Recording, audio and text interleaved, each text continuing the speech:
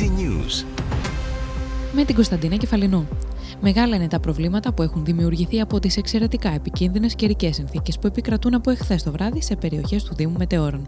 Σύμφωνα με τη Δημοτική Αρχή, στο χωριό Γλυκομιλιά έχει κοπεί δρόμος λόγω της έντονης βροχόπτωσης, ενώ έχουν σημειωθεί και πολλές ακόμη κατολιστήσεις σε πολλές περιοχές. Συναγερμός έχει σημάνει στην Ελλάδα με νέα τραγωδία που σημειώθηκε σήμερα το πρωί στην Νίκαια, όπου ηλικιωμένος άνδρας σκότωσε το 40χρονο γαμπρό του και έπειτα αυτοκτόνησε. Ο 64χρονος δράστης θεωρούσε ότι η κόρη του και ο γαμπρός του ευθύνονταν για το χωρισμό με τη σύζυγό του. Η πρώτη άδεια διαμονή σε μετανάστη που έχει 3 χρόνια εργασία στη χώρα μας δόθηκε και πλέον μπορεί να εργαστεί νόμιμα και όχι μαύρα, να πληρώνει φόρους και εισφορές, να έχει όλα τα υγειονομικά και ασφαλιστικά δικαιώματα, ενώ έχουν καταδεχθεί συγχρόνως και πάνω από 5.000 αιτήσεις στην ηλεκτρονική πλατφόρμα, όπως ανέφερε στη Βουλή ο Υπουργός Μετανάστευσης και Ασύλου Δημήτρης Κερίδης.